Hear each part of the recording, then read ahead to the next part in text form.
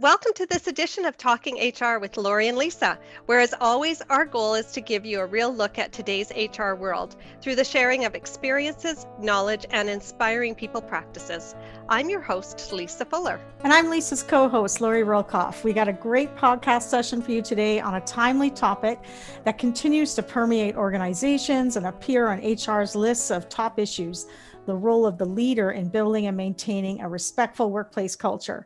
Our guest today, Marley Rusin, has been working in this area for as long as I've known her, which is a very long time, isn't it, Marley? Um, and workplace dysfunction, conflict, bullying and harassment, poor communication. Marley has seen and heard it all in her many years of practice in this field.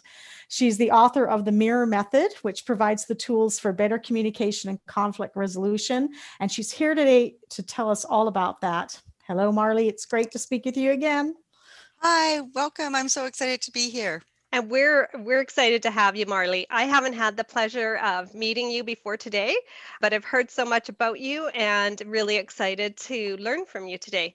I know you have a legal background and you also wear many hats: trainer, facilitator, author, speaker, mediator, arbitrator, lots of different things. So, can you tell us a little bit about your background and how it formed your philosophy on building respectful, productive, and dynamic workplaces? Absolutely. I'd love to. So I practiced labor and relations for 15, 20 years. Lori and I were just trying to figure out when we first met each other, because I was a labor relations lawyer at that time and assisted Lori's organization. So it's been a while. But in the course of assisting predominantly leaders, supervisors, excluded managers, in the course of assisting them as a lawyer, I would be involved in workplace conflict at its latest stages. So by the time I would get involved, sometimes the dispute or the grievance or the conflict had really been there for 6 or 12 or 18 months, because it takes a long time to get through the system. And what I noticed, it's very interesting, as a lawyer, what I noticed is that people were very excited about giving us their binders with lots of tabs, like 10, 15 tabs of all of the evidence that had accrued over so many years. And I started to look through the tabs and I started to call them, using my inner voice, of course, the tabs of missed conversations.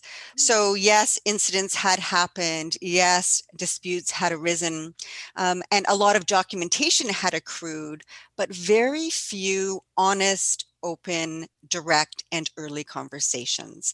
So as a result, you would have one issue that would be added to another, that would be added to another, and the conflict that I then was handed was really an accumulation of so many minor or milder conflicts that hadn't been addressed appropriately or in a timely manner. And what I realized is, all egos aside, in many of these situations, my clients didn't really need an arbitrator or a lawyer or formal conflict resolution. There was an over-reliance on formal conflict resolution because of what I saw as an avoidant culture, didn't want to have direct conversations, didn't want to talk about conflict. So people just left it and it festered and it got worse. And it's because of the passage of time and not doing anything that they were forced into this formal arena. Not necessarily the most effective arena, but an arena that they were forced to be in because they didn't do enough early enough and more informally than where they were now.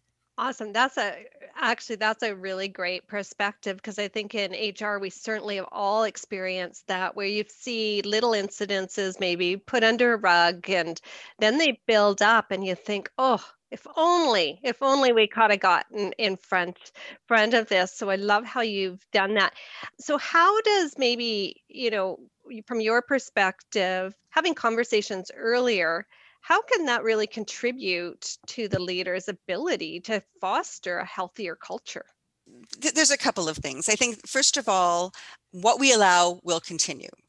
So while there's an expectation that we do our work properly, there's an expectation that we show up and be team players and that we support others in doing their work properly. If we don't actually set expectations around that, and we don't then oversee those expectations and ensure those expectations are actually met in practice, then the culture is just whatever we tolerate. And the second principle that's really important to this is, while there's an expectation around this, there is no expectation that people should be able to read the leader's mind.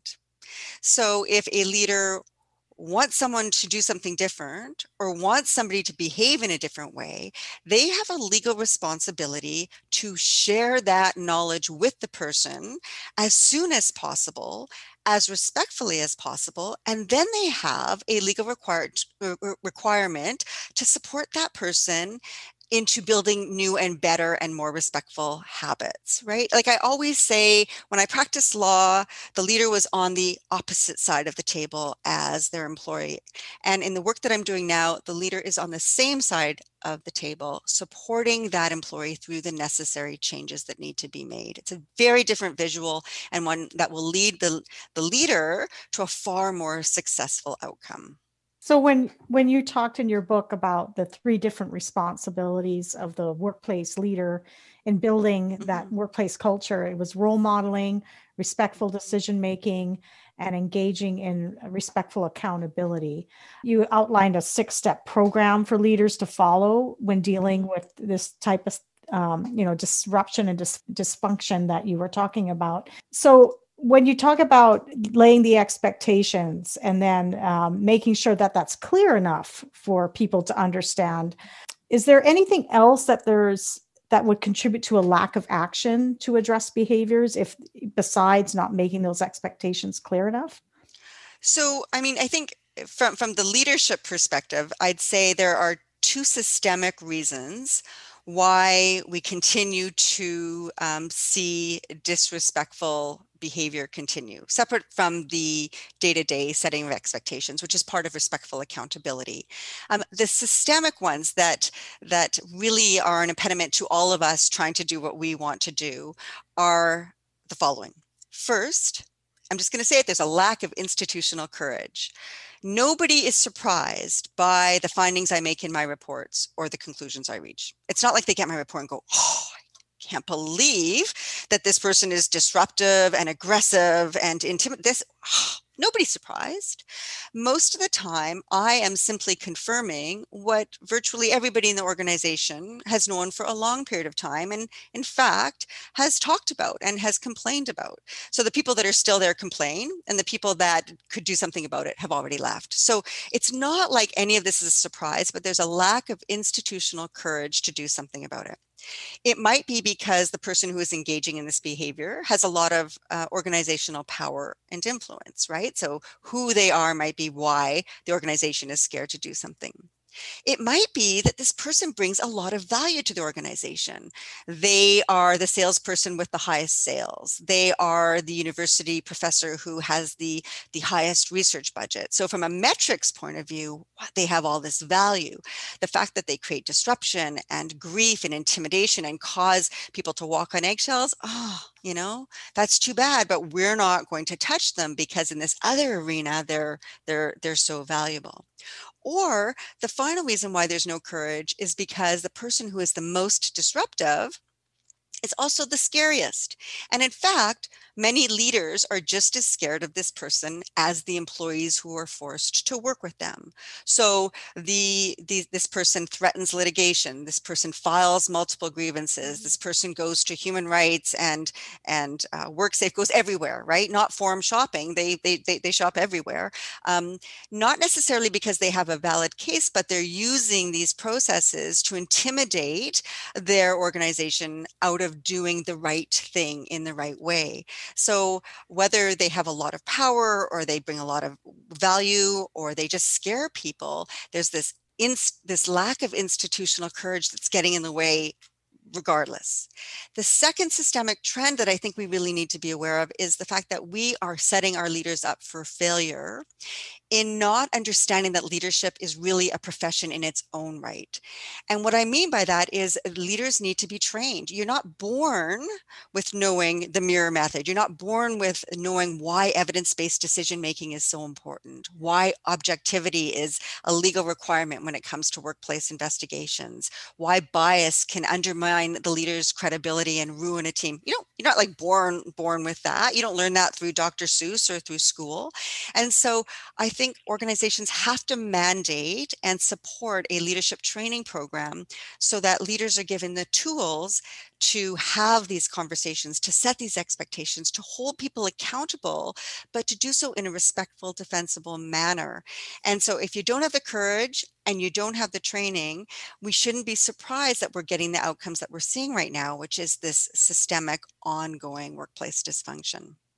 I think that was really highlighted quite a bit around when the Workers' Compensation Act in 1992 changed how mental disorder is compensated under the act.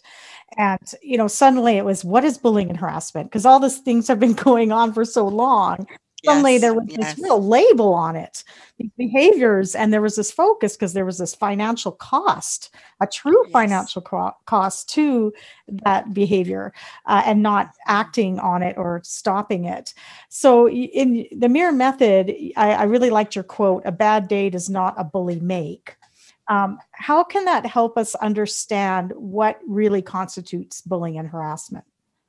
I started to see when WorkSafe made its changes in 2012, I started to see this trend, probably out of fear, like, not knowing what you should do, not knowing how to navigate through the legislation. And again, probably a lack of training. I started to see that everybody was labeling all workplace conflict and dysfunction and incidents as bullying and harassment that needed to be formally investigated and formally reported pursuant to the new workers' compensation legislation.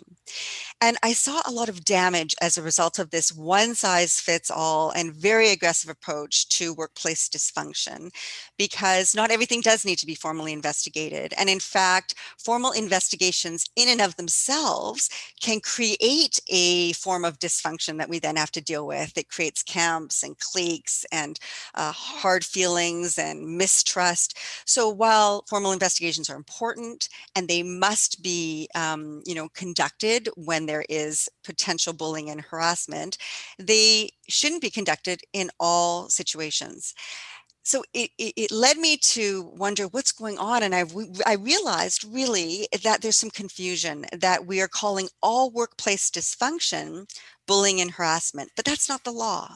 So if you understand workplace dysfunction as a spectrum, there's a range of workplace dysfunction.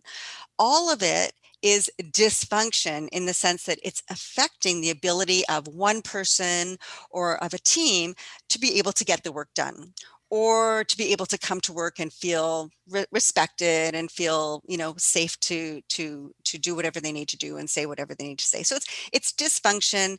There's an absence of functioning. We have got to do something about it for sure, but it's not necessarily bullying and harassment.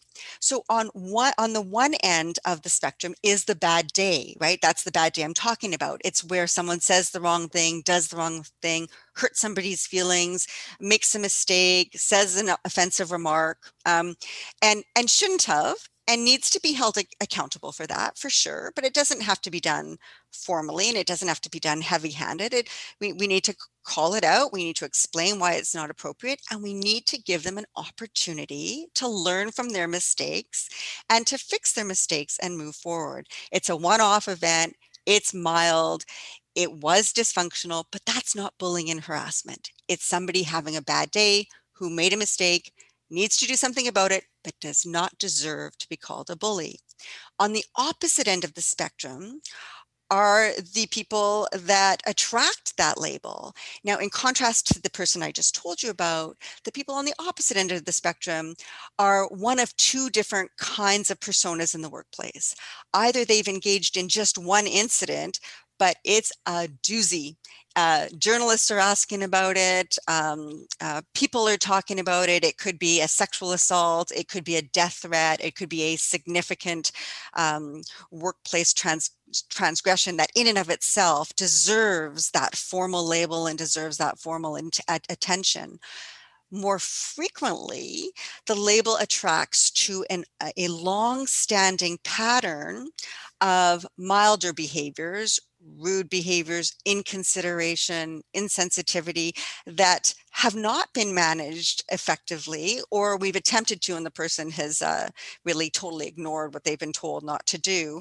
And this is more the straw that broke the camel's back analogy, where it does deserve the label of bullying and harassment, because even if that last incident seemed, well, that was just rude, it's really the last of several and it deserves that label. But not all behavior deserves that label. We have to look at the situation in its context. We have to ask, how bad was this incident and how frequently has this incident occurred? And then we have to just sort of decide, where is it on this spectrum before we take action and before we start attaching very career damaging labels to individuals who are simply making far milder mistakes. I find that really interesting, and it certainly resonates from just the various experiences over the years. But how has the role of sort of social media and different things? I know just prior to us recording the podcast, we were talking about different things going on in the world, and sometimes social media or just public opinion doesn't allow for somebody to make a mistake in today's world because everybody's so sensitive. How do organizations handle that, because they've also got now an even additional external pressure? It's a very, very interesting time. So what I talk about respectful leadership. And I contrast that with various other types of leadership, one of which applies to this issue, which is called hasty or reactive leadership. And this hasty reactive leadership, I do believe, has been supported by this social media culture of shoot first, ask questions later. Show that you're taking something seriously by acting without investigating, right? By assuming without inquiring. And so when we are a hasty or reactive leader, we succumb. And I empathize. It's not an easy time to lead right now, but we succumb to the social media posts or the journalist at the door who's saying, "Don't you take this seriously? Don't you take harassment seriously?" And we do take it seriously, but they want you to prove it by doing something now. I call it Google leadership. They want immediate leadership, immediate action. But immediate isn't necessarily respectful. Often it isn't. And immediate isn't often defensible. So it's neither respectful nor defensible. So how do you navigate this social pressure to show that you take an issue seriously, but at the same time, keep in mind the interests of everybody, including the person who's being accused, but has yet to go through a full, fair, and objective process? And the way you do that through respectful leadership is by saying, we do take this seriously.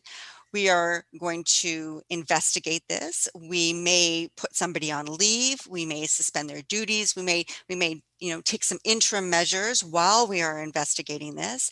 And we are going to let you know as soon as we know what the findings and conclusions are from this objective review, and what our recommendations are and what we plan to do.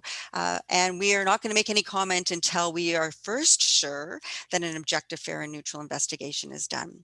So that takes institutional courage. That takes leadership courage, because sometimes it's a journalist and sometimes it's a union representative and sometimes it's a lawyer saying, do something now. And what we have to really become really comfortable saying is, what we're doing now is investigating fairly. And that's got to be our answer if we want to truly have a fair, balanced, and respectful workplace culture.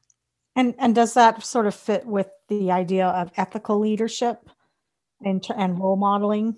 Yeah. So, and at the end of the day, your leaders are going to set the tone for the ethics that are tolerated in the organization, regardless of all of this law, right? So we can talk forever about what WorkSafe says, and we can talk forever about human rights and the importance of anti-discrimination and anti-bullying.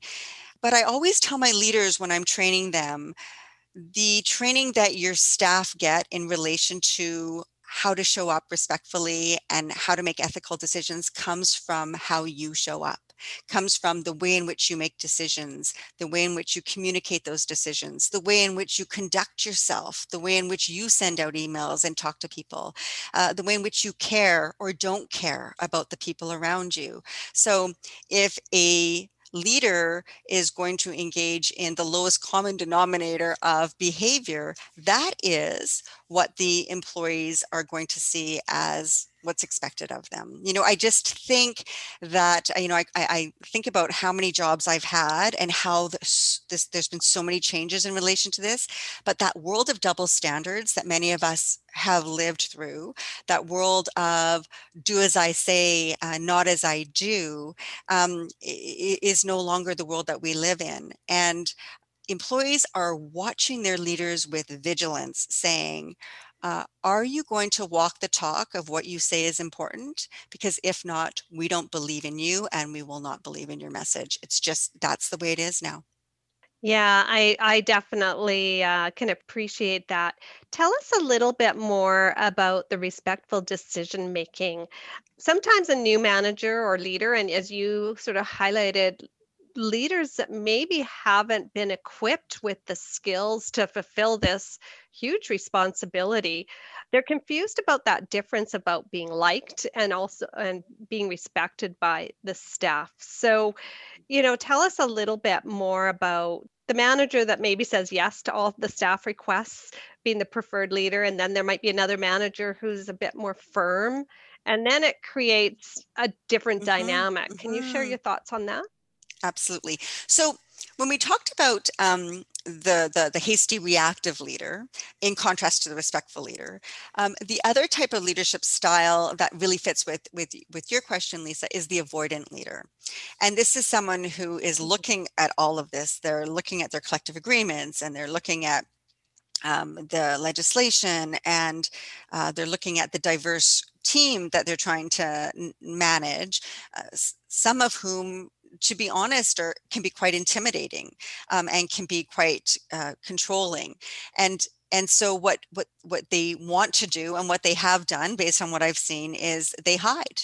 They are avoidant in two respects. One, sometimes the team can't find them. They don't know, where is the leader? The leader's hiding because the leader doesn't want to have to make a decision. The leader doesn't want to have to break the tie, resolve the conflicts, figure out what's going on. So the leader just kind of disappears. Or the leader comes in, and you're right, is tries to say yes to everybody at the same time, and just, you can't, right? So there's a difference between being friends with everybody and being friendly with everybody. And I think the avoidant leader that wants to be friends with everybody will hide, will not be there. And in fact, I have to tell you that the culture of leadership avoidance that I see, in many respects, is more damaging to a respectful workplace culture than the top-down aggressive leadership, which was also and is also destructive. But if you're not there to lead, and you're not there to support people, and you're not there to help them resolve conflicts or hold them accountable, they are left to manage each other, and that never works out well. And that usually contributes to an even more disrespectful culture. Does that go back to your hashtag not good? Not good, Lori. Not good. No, I get it, right? I know why sometimes we all kind of want to hide from some of the really emotionally charged situations where there's a lot of pressure being put on our leaders. I think a lot of employees think, a strong leader is their advocate, and a strong leader is no one's advocate. They're everyone's advocate, right? They're an advocate for team health. They're an advocate for team harmony. They don't take sides. They aren't somebody's advocate. And if there's a perception that they are, they're going to lose credibility and respect with the rest of the team. So I understand. It's a difficult position for them to be in today. And especially around holding people accountable, which, Absolutely. it's sort of the third responsibility that we talked about earlier. And you have this concept of dots of dysfunction that can lead to train wrecks. And then the venues for the train wrecks that are available to employees, you cover that in your book. Can you explain this a bit more for our leaders, our listeners, sorry, and our leaders too?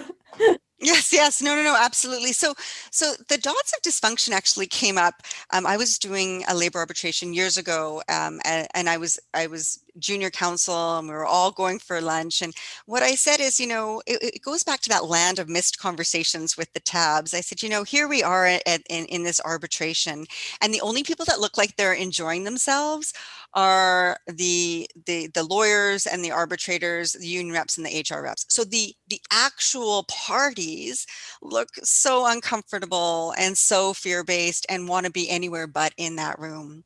And I said, when we look at the series of events that got us to this arbitration, I notice a lot of dots of dysfunction, like those tabs where you have an issue in tab 1 that if we would have had a conversation at that point of time, if we would have mandated a facilitated discussion, if we would have set clear expectations of how each of us are going to treat each other moving forward, we might have never have gotten to tab 2. And even if we'd gotten to tab 2, maybe we would have shut it down then. But when you take a dot is a minor issue that you have with one of the people on your team. A dot might be a minor conflict between two people on the team. When you take a dot of dysfunction for whatever reason, here's my recipe for you. If you're ever thinking, wow, how do I make a train wreck in my life? I'm not busy enough. Take any mild dysfunction, then add the passage of time and don't do anything constructive with it, and you will get a train wreck. So that avoidance doesn't actually help you in the long run. It's like short-term gain for long-term pain. So it's just frustrating because the train wreck, which is what I'm often called in to navigate as a harassment investigator or as an arbitrator, the train wreck, and the reason why I call it train wreck is because there's so much personal and professional and institutional carnage. Personal, people get sick, people lose their jobs, people's professional reputations are damaged, the organization's reputation is damaged. There's so much monetary and emotional and health related cost associated with the train wreck. And the frustration for me is that I'd say 90% of it is avoidable if we deal with things at the dot. If we just take the time, make it a priority, and sit down with people in an informal, and never forget, in a respectful manner, to talk about things honestly with a problem-solving mindset. Once you're at a train wreck and you're in an arbitration, you have a positional mindset, an adversarial mindset, a win-lose, us versus them mindset. You have to. You're now in this formal, rigid framework. If you had dealt with it at the dot, you don't need to win or lose anything. You have a problem-solving mindset, you figure it out, and you don't get to tab 2 in the binder. That's the dealing with it at the dot sort of idea. So Marley, I really love that perspective, and I think it sounds so simple, but we know it's not. What guidance or advice would you give our listeners and to leaders? How do they have those conversations at the right time? Because I think similar to what you said, unfortunately, dot 1 leads to dot 2 because of the avoidance, or they don't like conflict. Nobody likes conflict. How do we support them, or they support themselves to being able to start building that accountability culture, start having courageous conversations?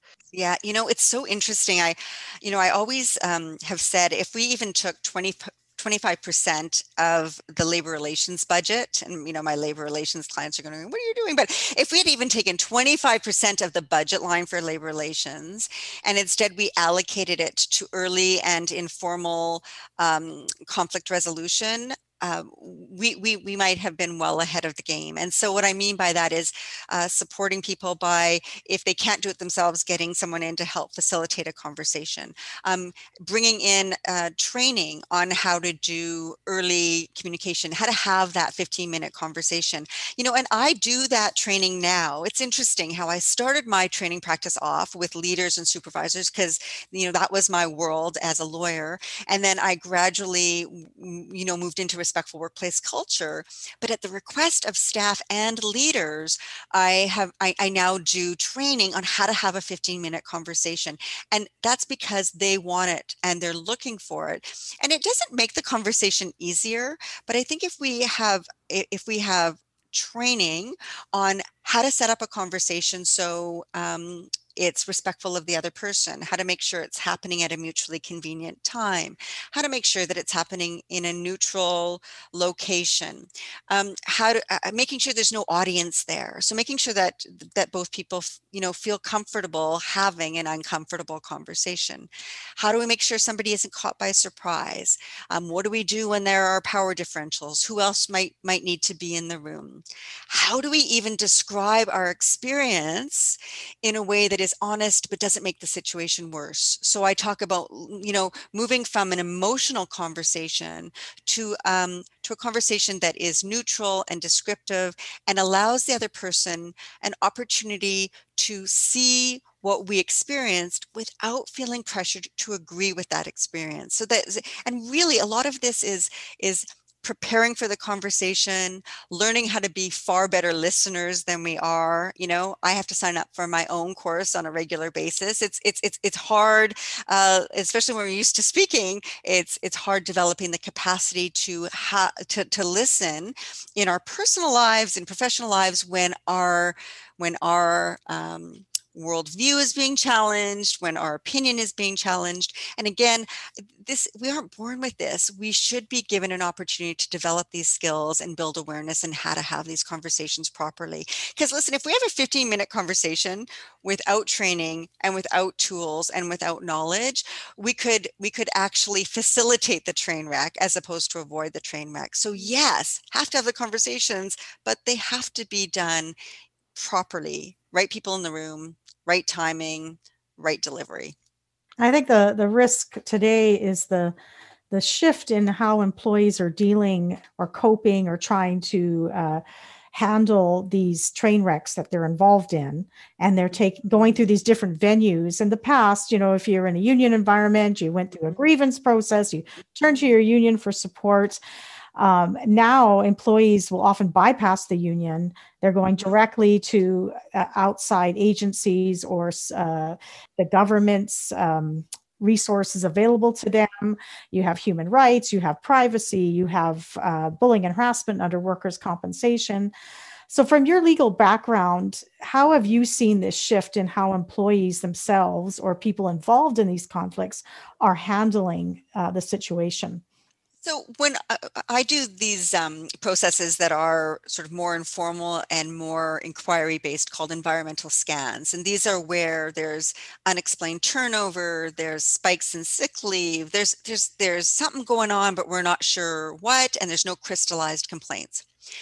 In my environmental scans, regardless of what industry that I work in, regardless of the gender involved, the generation involved, in my environmental scan, this is what I hear. I hear that by the time somebody falls on the bullying, harassment end of the spectrum, the majority of the team who have been quite damaged by that person for a long period of time because of the avoidant culture and all of the other things we've talked about, by the time we get there, the employees, the majority of the employees are done.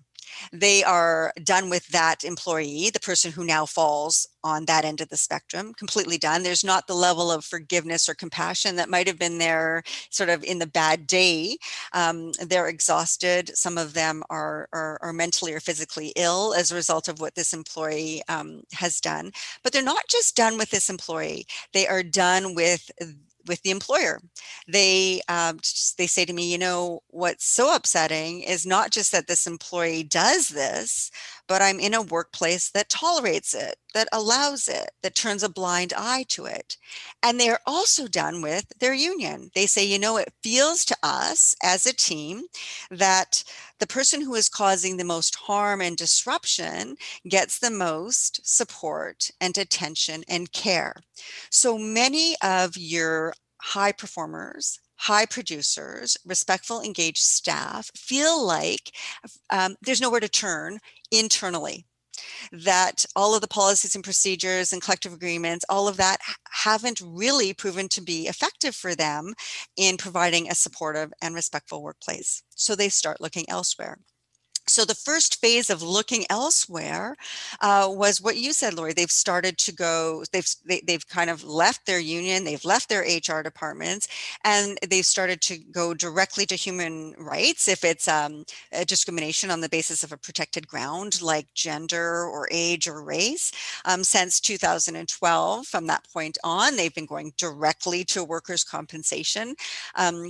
They've been filing complaints if they can, where it's successful, particularly if they're excluded, with courts. So now there's a whole body of law on constructive dismissal, which says if the environment is toxic and bullying and harassment for a manager, they can go to court and claim constructive dismissal and seek monies and damages. So where people have lost faith and trust in their organizations or those who are supposed to represent them, they have gone to these external bodies.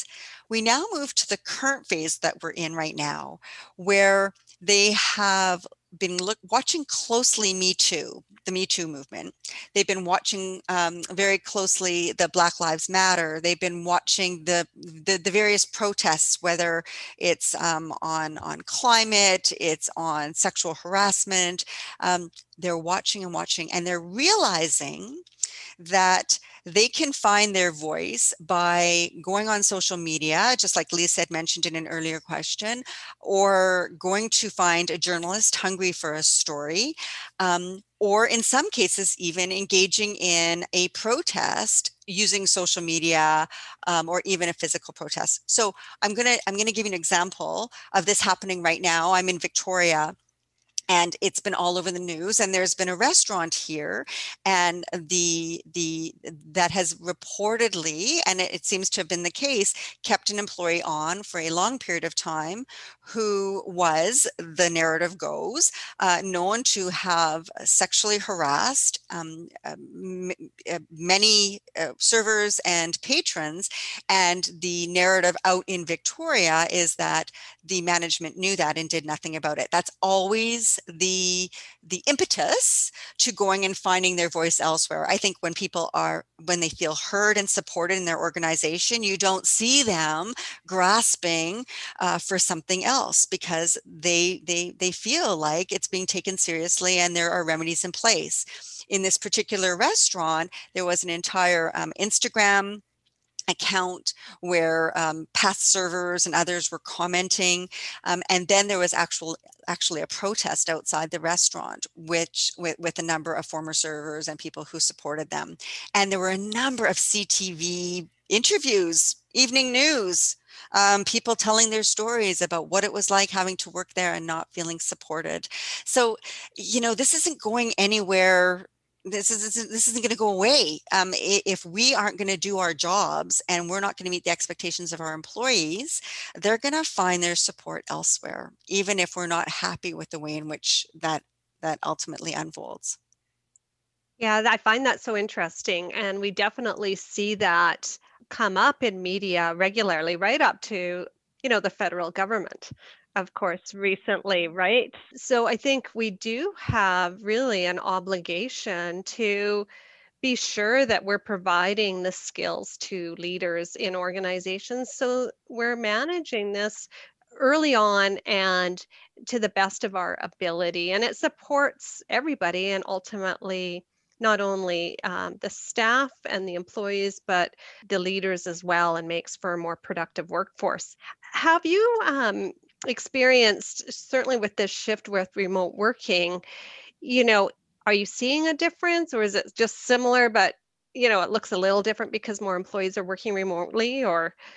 Well, so I think there's something that I'm seeing in relation to respectful workplaces that I call the COVID effect, and it impacts leaders as well as their staff. And so what I'm really seeing is that people are tired, are stressed, are on the verge of burnout if they're not already, including the leaders, right? We're all humans first and our position second, and COVID is a human experience. And so we're all struggling through and suffering the impacts of that. It's not an employee problem to manage. I think it's a human problem to acknowledge. And so what I'm seeing is there are people who react to it differently. Some react by not necessarily doing the work that's expected of them, or the quality that we expect of them. And it leads others to have to kind of pick up the pieces remotely or otherwise, which then is causing some resentment and hostility amongst the team. Someone who's saying, we're all suffering through this pandemic. Why are you not doing your fair share? Because now I'm dealing with the pandemic, plus I'm doing your work. And when that inequity happens and we don't have a leader who inquires about it, who asks about it, who supports people remotely, that inequity will become conflict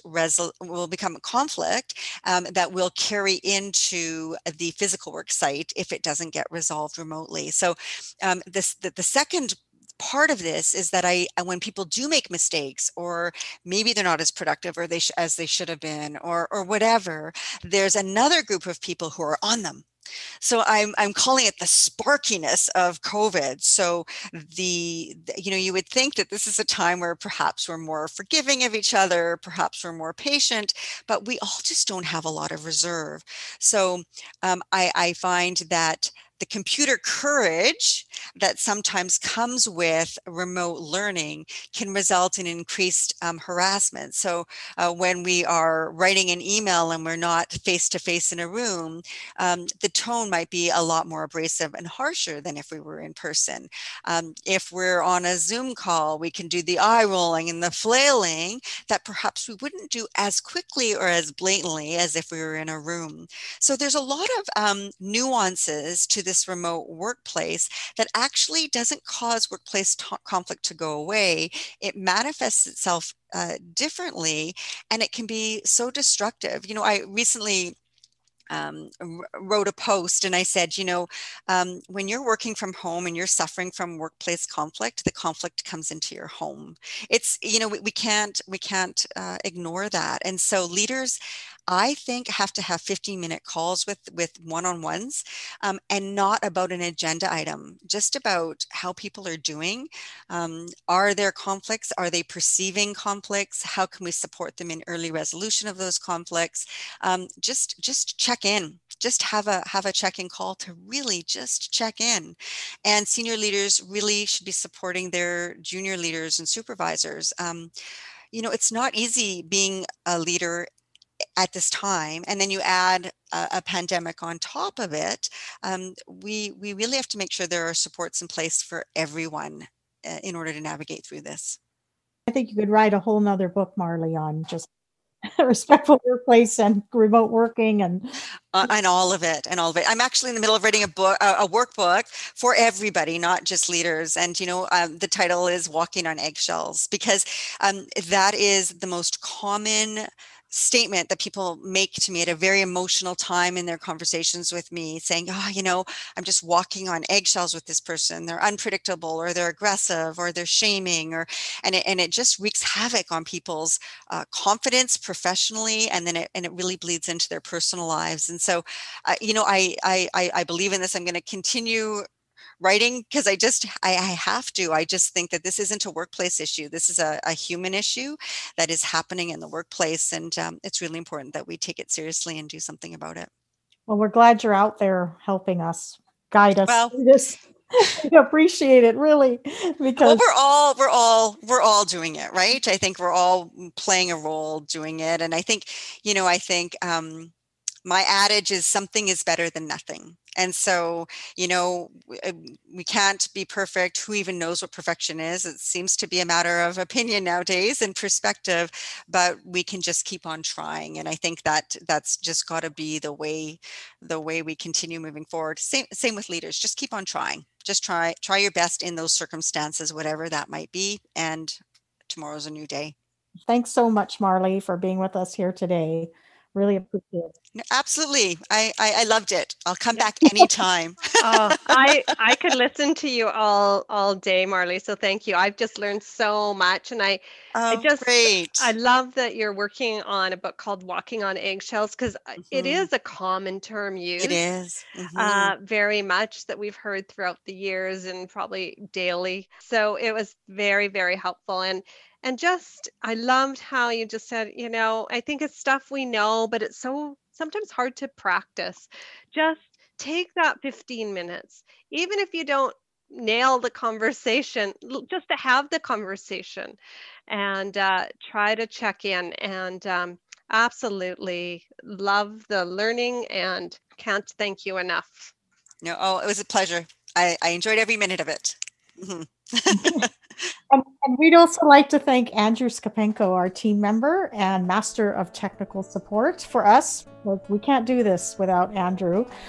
And an additional thanks to Jeremy for the music that we have for our podcast. That's great. Thanks, Awesome. Andrew. Thanks, Jeremy. We look forward to chatting with you some more, Marley, again in Yes. the future. That would be amazing. Thank you. Awesome. Till next time. Until next time.